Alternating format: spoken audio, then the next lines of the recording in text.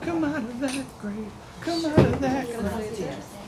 We're going to play that song today, but for those of you that maybe have to leave, you should play that song on your way home or when you get home. It's called Come Out of That Grave. Bethel Worship with Brandon Lake. It's okay. It's just wood.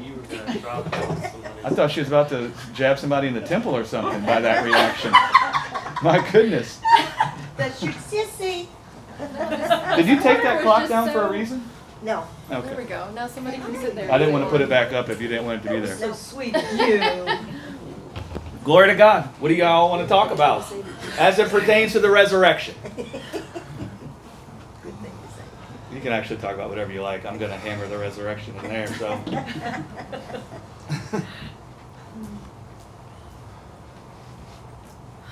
does everybody know why we believe on Jesus?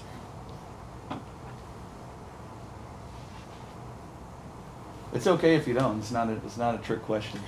And there's no shame if you don't know why we believe on Jesus. And if you don't think you can put words to it, that doesn't mean you don't know. Right? Many times you can know something in your heart, but trying to put words to it might escape you. Because there's actually so many things you could say when you say why we believe on Jesus. Right? You could run all over the place. But I guess I'm talking about the root of why we believe on Jesus, right? It's not a tradition.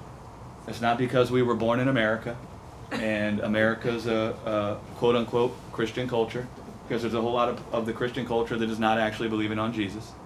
It's not because our parents told us that's what we should believe. That's not why we believe on Jesus. And maybe our parents didn't understand how to tell us why we believe on Jesus.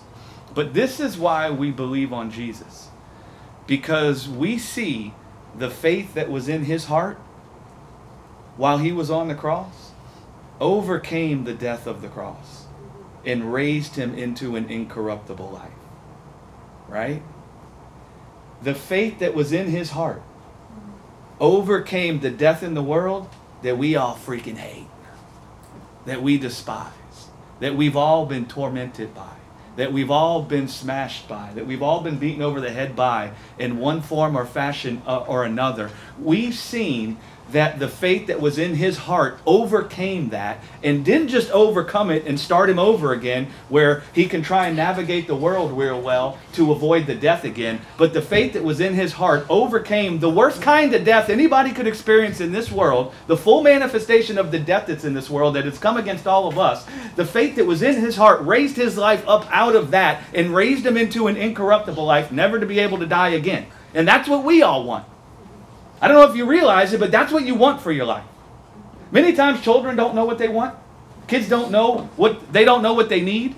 They just know that they want because they feel it. Right? And so what we want, what we need is for our life to be cared for in a way where it could overcome all the things we see crooked in this world, and it could be raised up to where it could never be made crooked again. That's what we all want. Well, we see that in Jesus was the faith that can produce that. And he didn't just come talking about it.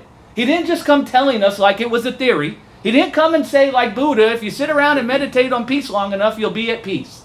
Listen, anybody can go sit by the ocean where nothing's going on and sit there and say, and feel peace. The water will make you feel peace.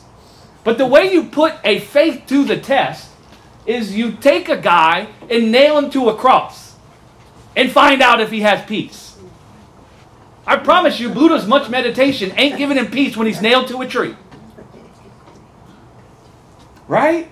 And so that's why we're believing on Jesus. Because we see this guy came talking about a life that we all want. And he didn't just talk about it. He demonstrated where that life was found.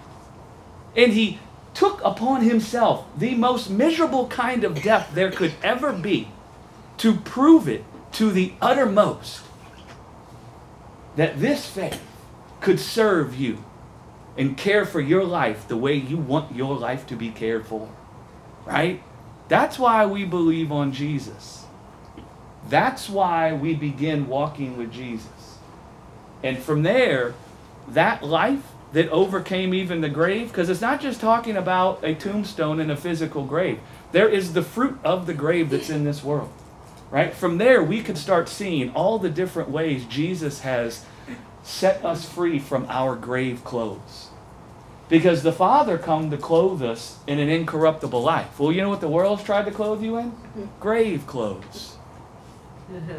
And it's come to each one of us and tried to clothe upon us with grave clothes, right? And Jesus demonstrated the faith that will call you forth out of those grave clothes. Just like Jesus said when he come upon Lazarus, I am the resurrection and the life. Lazarus, come forth. And so we see in Jesus the faith that calls us forth out of the grave clothes, that sets us free from all of the thoughts, the conclusions from the carnal mind that have been born from the death we've encountered, that have been born from the lack we've encountered.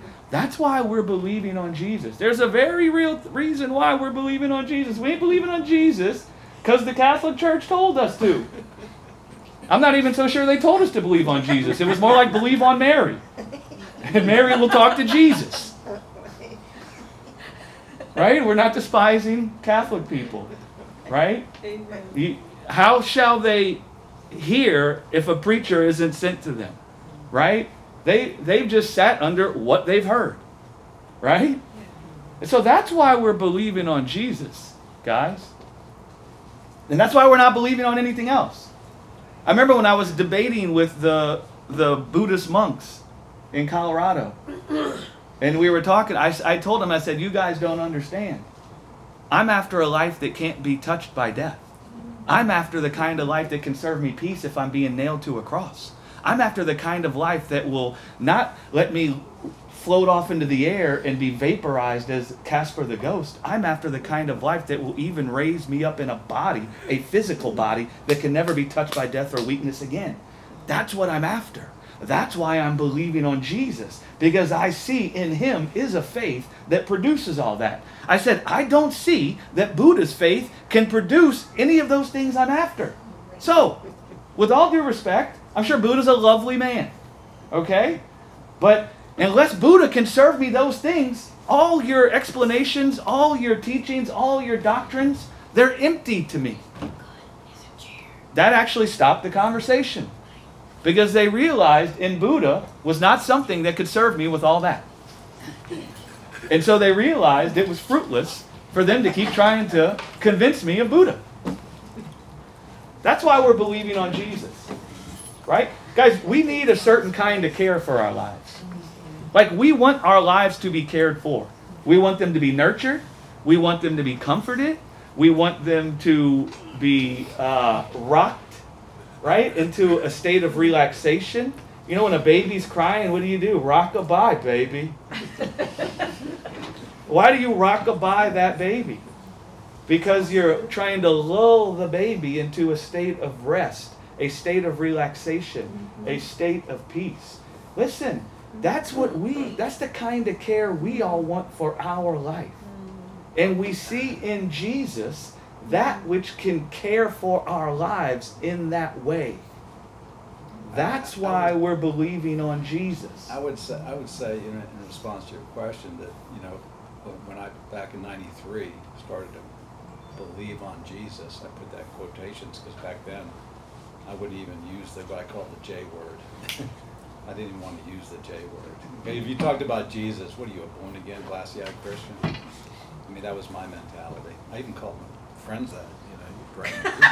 You're brainwashed. You're like those people on the Star Trek episode where they're all controlled by Landru, the computer. And you walk around saying, "Long live Landru." As they say, he's risen indeed. That was my mindset. But the gospel was like medicine that when I took it, it made me feel better. And I didn't know how it made me feel better. But damn, I feel better. How is it that I feel better? I'm not afraid anymore. It's the only thing that could remove fear in my life. Nothing else I tried to remove fear in my life. This medicine must be good because I don't feel that fear anymore. It must be working. There must be something to this. Then years later you realize what the medicine's made of. You realize how you received it. You realize how it works in your heart to bring about a belief by the planting of a seed.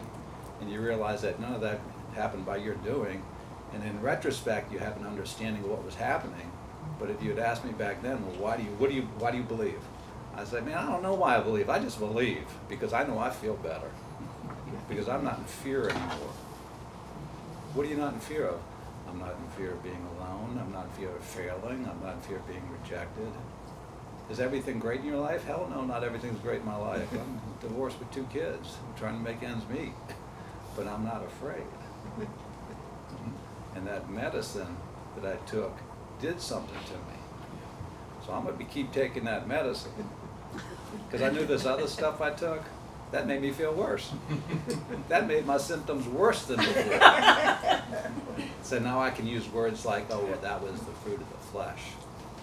You don't know that terminology. Then when you hear fruit of the flesh, what does that mean to a person who's never been exposed to the vocabulary out of the Bible? That's like someone said to me, this guy got right up in my face. He says, oh, so you're a new creation. I'm like, what the hell is this guy talking about? And first of all, you're invading my personal space. But he was up in I remember it was at a bowling alley. I remember the guy's name too. And he was all glassy-eyed, looking at me, all happy. And he had heard that I had been, quote, saved, which I didn't know what that meant either. And he said, yeah, you're a new creation in Christ. And I'm like, okay, you say so. But I knew that medicine was working. And I started listening. And as I was listening, I stopped talking and I started listening because I realized that I didn't have all the answers, and maybe what I was listening to could help fill in those blanks. And so it's tempting to want to give a doctrinal response to why I believe. Let's see, what are the 3 points I believe in? Oh yeah, 1, 2, 3. That's why I believe. But the more you get exposed to the truth, the more you realize it is all about the power of a man overcoming death in the flesh, and it's almost like the subliminal effect that has on your heart. It's like, I don't understand all of it. I can't even necessarily put it into sentences, as you say, but I know, because of being exposed to that historical fact, that I'm growing in my understanding of why that is good for me. And if you approach somebody with simple, rote, religious doctrine, there's no power in that. Well, I'll take that back. Good. I wouldn't say that there's no power in that. I would just say you're speaking more. You could be speaking more from the head than the heart. The mind wants to be able to defend a belief system, and the heart isn't tempted with that. The heart feels comfortable with saying, like a little kid, I don't know. I just know. Yeah. Well said. Very beautifully put. Thank you. Anyone else? For me, since coming here and everything, believing on Jesus just means believing what he believed. Yeah. And just believing that I have a Father that's going to take care of me. And that's it. That is eternal life, as Jesus says in John 17. That you know the one true God. That you see the one guy that can actually give your life the care you desire. Right? And that produces eternal life. Here, now, and forevermore. Right? The eternity is in our hearts. So our hearts will only ever go to rest in someone being our Father if we see that that person possesses the ability to serve us with a life that is unto everlasting. There's a reason why it says that Jesus, the birth of Jesus, is everlasting Father. It's because in him is a life that is unto everlasting. And the only thing that will actually put our hearts to rest in someone else's ability to care for our life, because we have eternity in there, we have everlasting in there, is if somebody can come and show us that they have the ability to serve us with a life that is unto everlasting. And so that's why Jesus talks about glorify me, that it will glorify you. Care for my life. I'm a human being. These guys are all human beings. They all have eternity in their hearts. Their life is suffering at the hands of death. They need their lives to be cared for. They need someone that can serve them with the kind of care they need, where their life can be raised up unto everlasting. Glorify me, serve me with the life that is in unto everlasting, and they will see that you possess the ability to care for their life in the exact way that they need, and they'll begin to know you as Father. They will call you Father, which is what the scripture says, right? Call upon the name of the Lord, which means that you see God come to surname you. That means you see God come to care for your life in the exact way that you need, which you need a life that is unto everlasting. And you see he has a life that is unto everlasting. That's why we call him Everlasting Father. And you start to know God as Father. And that is unto eternal life manifesting in you. And the power of the gospel is contained in the Spirit. Right? It's not contained in whether you come with an explanation or don't come with an explanation. It's not contained in the same way that we say it doesn't require a doctrine. Well, the other side of that coin is a doctrine can't get in the way. It's not that declaring the truth is now a problem if you're declaring it to a person who doesn't understand. We're discounting what's going on there. It's the condition of a heart. And it's the Spirit that is ministering to the condition of the heart. So you could be spitting the Spirit, and if that person's heart is desiring life, I promise you, whether their ears or head understand your doctrine, if their heart cries out for life, well, bam! Right? It don't matter if they don't understand your new creation language. It don't matter if they don't understand what you talk about death being overcome in the flesh. If their heart is already crying out for life, and you come speaking the Spirit of life, whether it be doctrinal or not, well, boom! I remember clearly being stopped in my tracks by the words written in concrete on the sidewalk, trust Jesus. Mm. I looked at that and it grabbed me. And I don't know why, I do not know. To your point, just seeing those words written in concrete, I was walking across downtown on Poydras Street, and I saw that, and it just, to this day, I'll never forget it. It really impacted me. Yeah. And and the problem, one of the problems is we don't know what ails us. Like if you knew what ailed us, you knew what kind of medicine to take. Well, what ails us, now is death. Yes, as a human being, you realize I don't want to die, but you don't know that everything that is really hurting you in this world is a result of death. Yeah. Is the fruit of death. I didn't realize until about 10 years ago that God even cared about my feelings. I had no concept of God even caring about how I felt. To your point, I remember when I became a born-again Christian, and they said, don't trust your feelings. So I think I automatically went, well, God has no feelings for me. If he doesn't care, you can't count that. It's a poor way of expressing something that can be Yes. true, that leaves you in a place of disconnect with God. Right? Yes. Right? What they're really trying to say is don't judge your life or judge God by the death you see or the weakness you feel.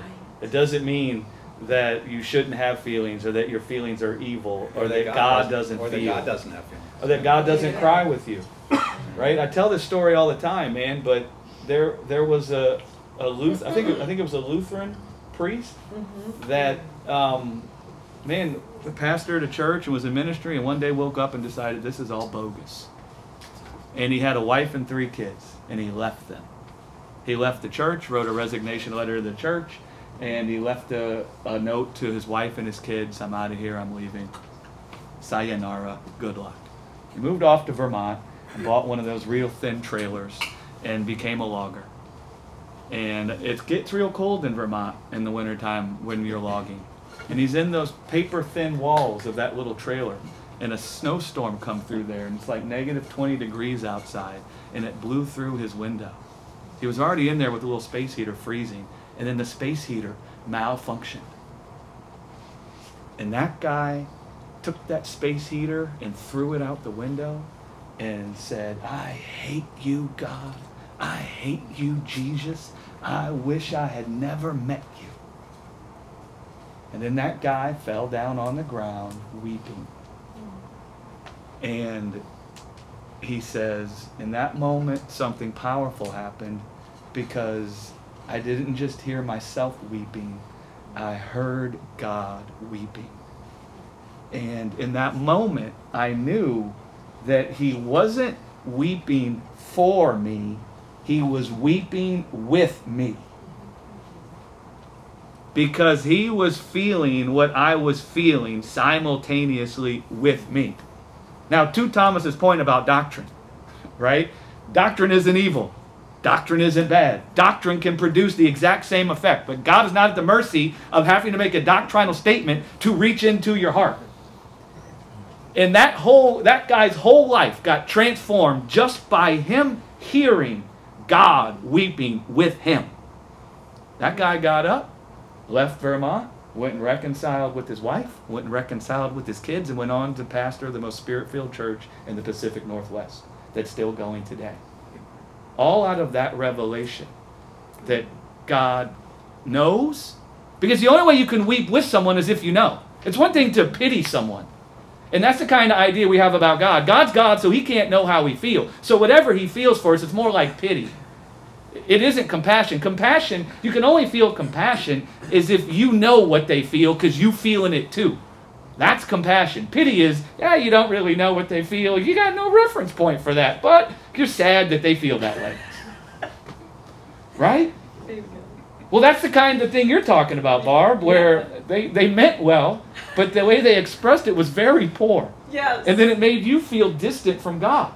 Well, this guy that walked away from his family and walked away from the church, that's how he felt, this distant God. But in that moment, he saw how close this God was. In that moment, he saw that this God that he had been worshiping this whole time not knowing him, that this God knows and feels with him this pain. And that was enough to bring him out of his grave clothes. Live. Right? The resurrection is God saying live. And it ain't him asking you a question. It's him making a declarative statement. Come out of the grave. Lazarus, come forth. Right? That's actually the commandment of God. It's not him commanding you to bring yourself life. It's him calling forth life in you. And that's what the resurrection is. God calling forth life in you. And even in that moment, there was no doctrinal statement. But I promise you, when he heard God weeping with him, that preached the gospel to that guy. Just like you're talking, trust Jesus. I sent my family a text this morning because everyone's away somewhere. I'm in the house alone. Lisa's in Oklahoma City. And as you- Oh,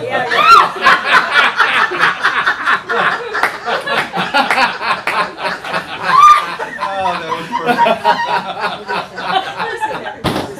Sorry. This is why we call her St. Callie. For the record, I'm sitting next to my first daughter. So, sorry about that oversight. I was alone in the house when I did this, is what I meant to say. It won't be long now until you hear that I'm dead. He always mixes in that death. That's how I start. But when you do, remember this. I'll be alive. Oh. I will live forever because of what the Father did through Jesus. And so will you. Happy Easter. Oh, that's good. It's about life and death. And I like what I did. Sure was said 1,000 times beforehand, but I didn't really hear it until I heard Jared Thompson say it. God's got a will for you. His will is that you live and not die. I was like, man. What else do you want to hear? That's great. Thomas, what did that writing on the sidewalk say? I didn't hear what you said. Trust Jesus. Oh, simple. And whenever I do a construction project, if I've been closing up a wall or I'm putting something over a floor, I always write trust Jesus. Oh. I mean, I've done it probably 100 times. So if somebody opens up a wall, they trust Jesus, trust Jesus, trust Jesus. It's all over the place. I remember back in like the mid-'80s, right around the time I came to know the Lord, somebody in like in the Ninth Ward, and I saw it in other places, would go on these green telephone boxes that, you know, all over the city. I guess they connect the boxes or whatever. And it like, try Jesus. And in this particular script, it was just this, like, it looked the same everywhere you saw try Jesus, you know. And, but it was everywhere. Everywhere you go, you'd see this green box with try Jesus on it, you know. And that spoke to me. I'm going to tell you, it deeply spoke to me. When I saw that, it said something. But it was going around. And, as a matter of fact, I think they even did like a news report. Who's doing this? Who's writing try Jesus all over these boxes? Wouldn't he love to hear your story right there? Yeah. Oh, yeah. Yeah, listen, the Lord, I mean, he can't help but be Father. Whether or not we understand any of that, he's still going to be Father, right? And so he could meet a heart that has been stung with death, that is just crying out for life, whether they understand how he met it or not. Sure. Right? But that's not to despise the understanding. That's God, still able to be God, even in the poverty of the church's understanding. Right? But if God can be God when we don't understand even what we're saying, then how much more so can God be God when we become witnesses of the resurrection? Right? We talk all the time about what it looked like in Acts and why it looked like it did in Acts and why they saw go down what went down. Well, it says they received power from on high when the Holy Ghost was poured out on them. And it says they became witnesses of the resurrection. And so those guys have been walking with Jesus, hearing Jesus talk about all these things, and they didn't understand nothing. And even in them not understanding anything, the Holy Spirit came upon them because they just knew, well, we believe what this guy said, right? And once that Holy Spirit manifested in them, though, they knew exactly what they were witnessing of. It wasn't like, well, what are we witnesses of? No. We witnesses of the resurrection, right? And it's like the Holy Spirit is moving in the hearts of people, in the hearts of the church, to reestablish that witness, where we understand what we're declaring. We understand what people need. I promise you, you can discern into people's hearts and see their suffering when you understand what it is that's causing their suffering. And I promise you, when you demonstrate that you understand what's causing their suffering, they're more apt to look at you and think you got the answer. And the moment you can identify with somebody in their darkness, and then you come with the answer, boom! Right? They want to hear you. They want to know. They can see it in your eyes that you know. Why do you think people came to Jesus? Why do you think they saw in his eyes that he cared, that he wasn't indifferent? He wasn't just after a conversion. The problem for the church today is they're after a conversion. They're looking to win a religious war. Do we have more conversions than the Muslims? Do we have more conversions than the Buddhists? We got to take over the world, don't you know? Well, they look in people's eyes that are only after a conversion, and there ain't no compassion. They don't know what the problem is. They just know we need a conversion. You need to be converted. Hey, well, that don't minister to the hurt that's in someone's heart. Now, someone who's already so broken in their heart that they got nothing else but that, they might come along with that. Right? But being able to identify with the hurt that every human heart has felt, and them seeing, you know, and then you coming with the witness of the resurrection. Listen.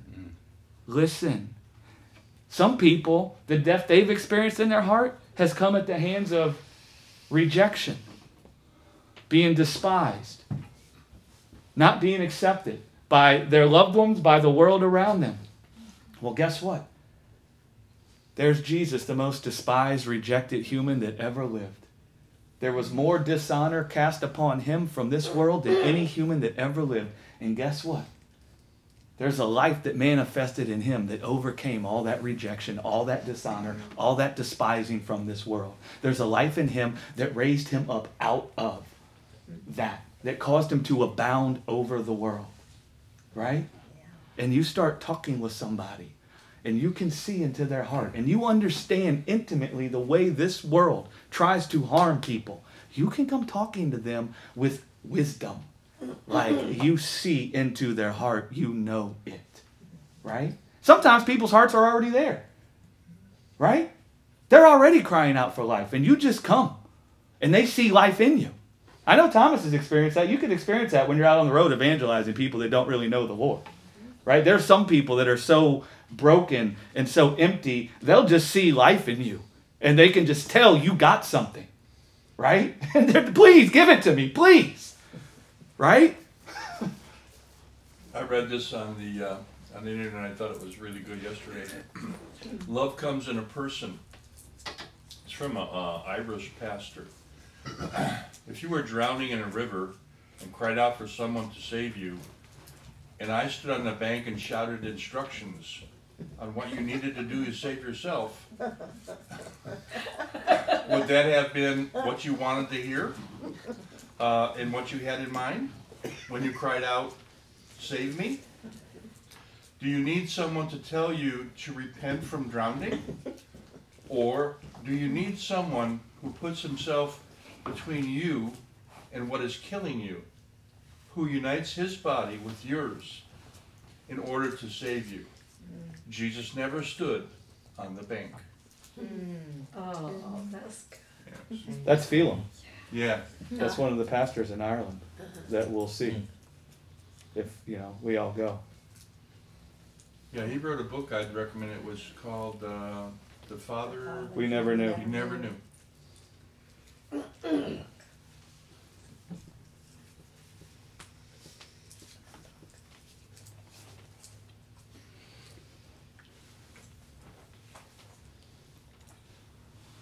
There's this, I don't subscribe to this band. You might not want to listen to this band, but I've been set free from my religiosity.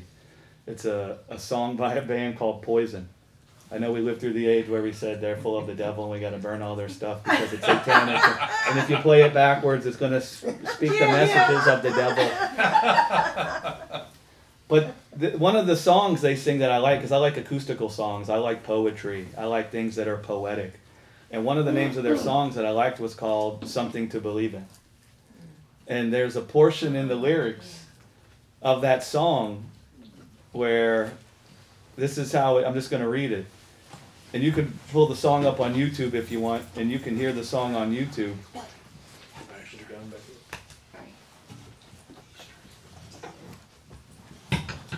Hello. Sorry.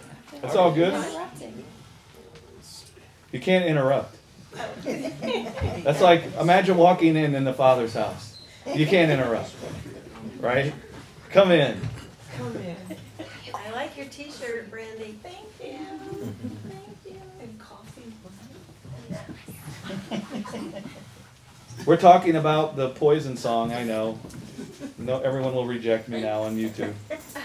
The name of the song is called Something to Believe In. And this is one of the portion of the lyrics. I drive by the homeless sleeping on a dark and cold street, like bodies in an open grave. Underneath the broken old neon sign that used to read, Jesus saves. A mile away live the rich folk, and I see how they're living it up. While the poor, they eat from the hand to mouth. The rich drink from a golden cup, and it just makes me wonder why so many lose and so few win. Give me something to believe in. And listen. Oh, that was good. He says it, it's very much more poetic when he sings it, right? But I always thought that was interesting what that guy was saying and what he was observing, right? Even subtly, even though you could argue he's thinking like Adam in so many ways, there's still a part of him that has this underlying understanding of the suffering of humans and that something ain't right. And that people need something to believe in that can save them from that. And even mixing it in there, that these homeless people are sleeping underneath the neon sign that used to read, Jesus saves. He talks about how he cries all night and waking up with tears. Man, and it's just, the echo of the human heart is the same. And as you begin to know that, right, you not only can you identify with them, and that's powerful when they can see you know. But when they see that God knows, and you can then connect them to the God that came. You think God didn't know we were going to nail him to a cross? You think God didn't see we were going to nail him to a cross when he came?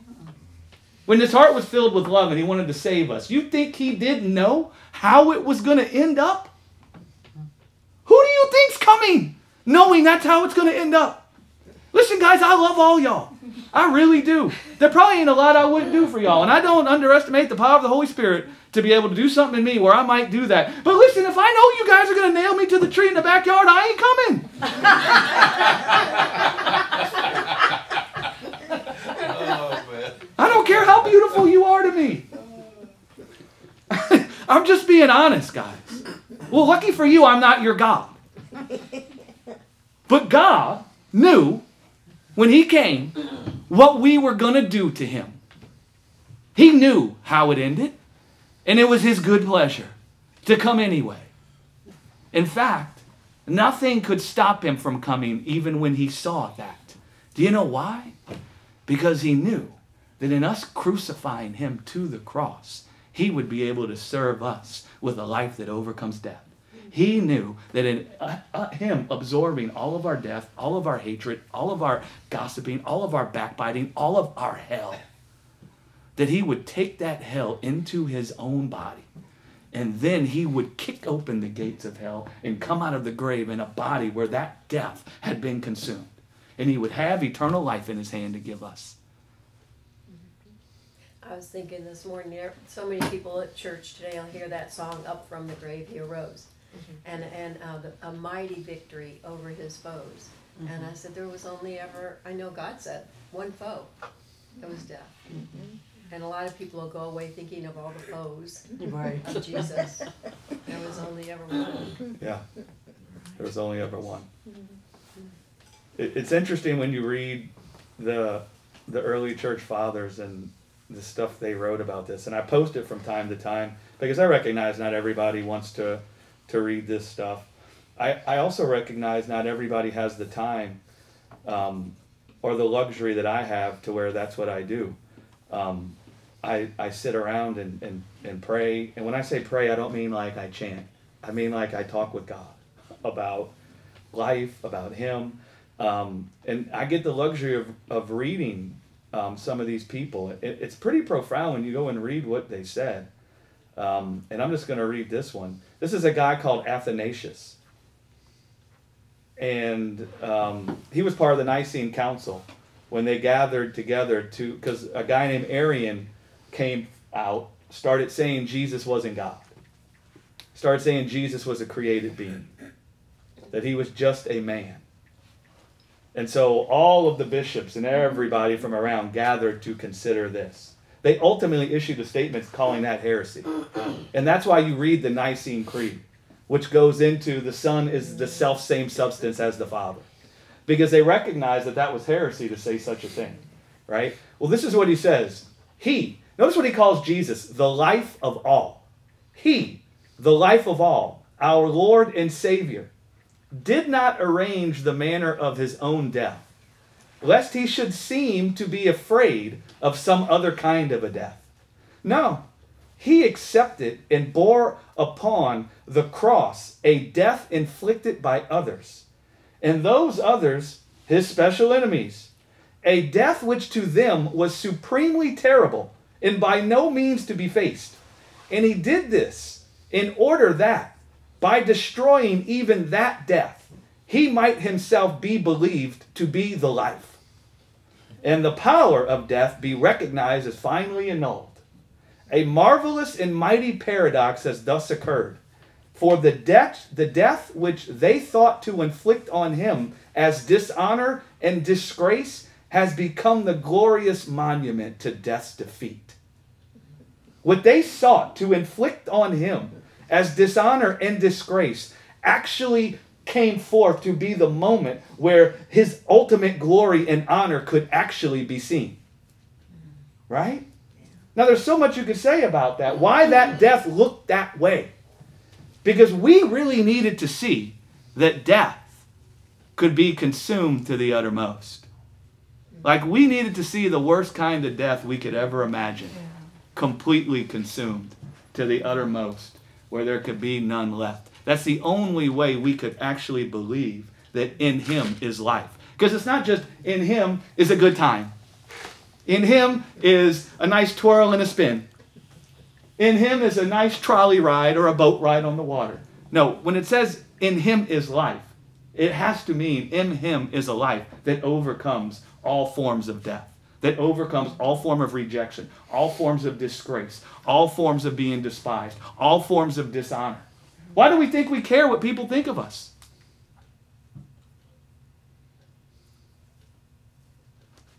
Why does it bother us so much what people think of us? We want a life that's full of honor. It's only right for us to have a life that's full of honor. And even though we don't know it, guys, you know that we're mankind, right? You know what the first man saw? God get down on one knee and honor him.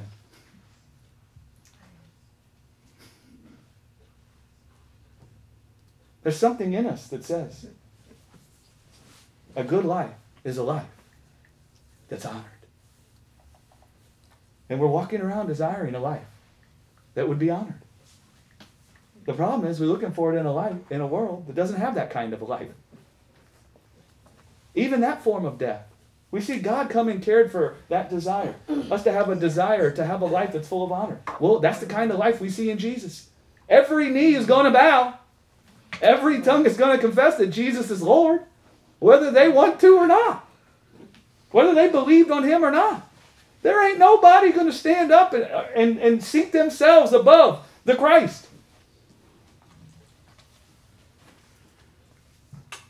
Athanasius is the name of that guy. You can go I read. like that guy. Athanasius, man, Pretty he smart guy. says some powerful things. If you don't like reading things all the way through, you can just Google Athanasius quotes. And you can just find quotes in the Bible. Or in Google. You can find quotes there if you don't want to read the whole book. But it's powerful what some of these guys said. And when I look at how far removed the modern day church is from what the early church was actually believing, it's no wonder. Like Jesus said, how can you be the salt of the earth if you've lost your flavor? Well, I mean, salt preserves.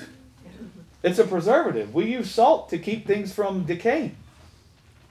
And so the way the church is supposed to be the salt of the earth, that they're supposed to be witnesses of the resurrection. And how God preserved our lives from the decay that's in the world. That's how you're the salt of the earth. Well, we don't even know what we're believing in anymore, or why we're believing in it. So how can we salt the earth? How can we be witnesses of the resurrection? How can we declare that God has poured out of himself a life that preserves from decay?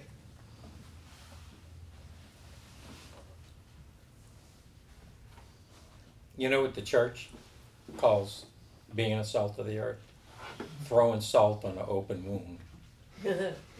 That's what they think, being the salt of the earth. That's the best way you could have ever said that, Maurice. And that'll make you cry. Yeah. Do they know they feel that way, or is it just something that they do? They think that is being the salt of the They earth. think that's healing. They think that's the right way. They think it's the right way, but it's not the right way. Obviously not. They think it's the right way. Oh my gosh. Listen, man, a person walking around with the hope of immortality, they carry a scent with them. They have a smell. And they don't just have a smell to people who have that same hope. They also have a smell to the people who are perishing. Yep. Right? And that will do much more to be the salt of the earth, than anything you could do to try and uncover someone's nakedness like the serpent does. Right? That would do much more. They already know they're perishing. And then they stand next to you, and you don't have fear in your heart. There's a scent. It's like that movie Michael. I talk about it all the time, where he's an angel. John Travolta plays an angel. Right? All the women can smell him, and they're like, wow. Right? And they all have a different view of what he smells like. Some form of cookies, though, that are like the greatest cookies you've ever seen. Right? He had a scent. And so they all loved this angel, Michael. Well, listen, when you carry the hope of immortality, the certainty of a life that swallows the grave, that conquers the grave, that conquers hell, that conquers Hades, that conquers Sheol, whatever you want to call it, that conquers the bite of the serpent, that conquers the cross, when you carry that in you, it's a savor. It's a sweet-smelling savor to all those who have it, but it sticks out like a sore thumb to people who are perishing. Why is this person like that? This is what happened to Paul when he was Saul. Because Stephen was a sweet-selling savor to all of us because we carry the hope of immortality, don't we? Right? We see what came out of Stephen and we're like, but to all those guys that were perishing around him, Saul being one of them, he smelled something. He didn't smell the rot of dead flesh on Stephen. He smelled something else. Right? And his heart went away pricked. See, Stephen was the salt of the earth in that moment. And the way he salted the earth was declaring the Lord of glory. The way he salted the earth was that his heart was filled with the Son of Man that had overcome the grave. And he knew that this stoning that was about to come to him could not overcome his life. This shame, the most dishonorable thing that could happen to you in a Jewish culture other than being nailed to a cross was to be stoned to death. And so he didn't care about that dishonor. And it's not because he didn't want to be honored. It's because he saw the Son of Man standing honoring him. How can you receive the honor that comes from God when you seek the honor that comes from men? Jesus says. And there was Stephen, not seeking the honor that comes from man, but seeing that God had honored him by granting him of himself his eternal life. And that was a smell that carried a scent to all those guys there that were perishing. And Paul walked away thinking, that did not smell like rotten flesh. And then he encounters the Lord Jesus. I like that scripture where Paul says, "For we are the aroma of Christ to them which, how does it say? Live And they're perishing. and to them who are perishing, to one with aroma of life, and to the other the aroma of death." Yeah. And what's interesting about that is a believer can be the aroma of Christ to people who are out there in the world who don't even know him. And they smell the correct smell. But you can be the aroma of Christ to people in the church. But to you, you smell of death. Because they are viewing their righteousness is coming to them through the works of the law, through their own working of righteousness. And when you come and you say, no, that's not the way, you smell not good to them. But even that is a positive thing, because it's testifying that something that you believe in here ain't right. And it'll cause them to reconsider what they're thinking. It testifies to them that they're dying. That they're dying. And you're not. And you're not. Because you're not afraid of the death they're bringing to you. That's right. And if they are, and they think you should be, that testifies to them that they're dead. Dead men walking. Yeah. And you're alive.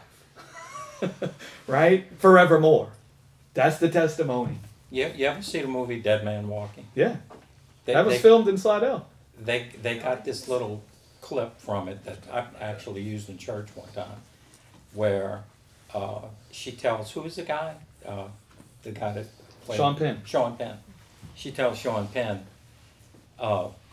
you need to go read your Bible because it says the truth will set you free. So he goes off and he reads the Bible. So they get back together and meet. And she says, did you read that Bible I gave you? And he said, yes, I did, sister. And you know what I learned? Jesus loved me, and he gave him his life for me on the cross. And she looked at him, and she said, that's not enough. You have to participate in your own redemption. And man, when I heard that, that is like, it was not good. That was not good. They did a poor job of explaining.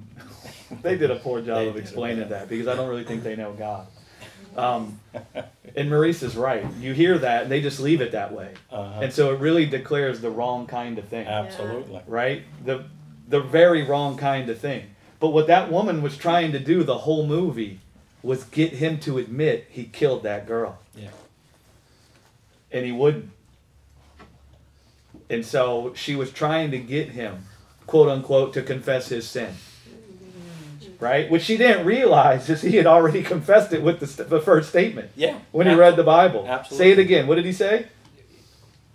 What? That Jesus died. Jesus died for my sin, loved me and died for my sins Right. on the cross. That was the confession. That was the confession. That was all that was And needed. she didn't recognize it No, herself. she didn't recognize it. Yeah. She was trying to get him to admit what he had done Yeah. before he went to the chair. She thought that that was the truth that would set him free. Yes, if he admitted that he killed the woman. That's right. Instead of believing that Jesus died for his sin. That's right.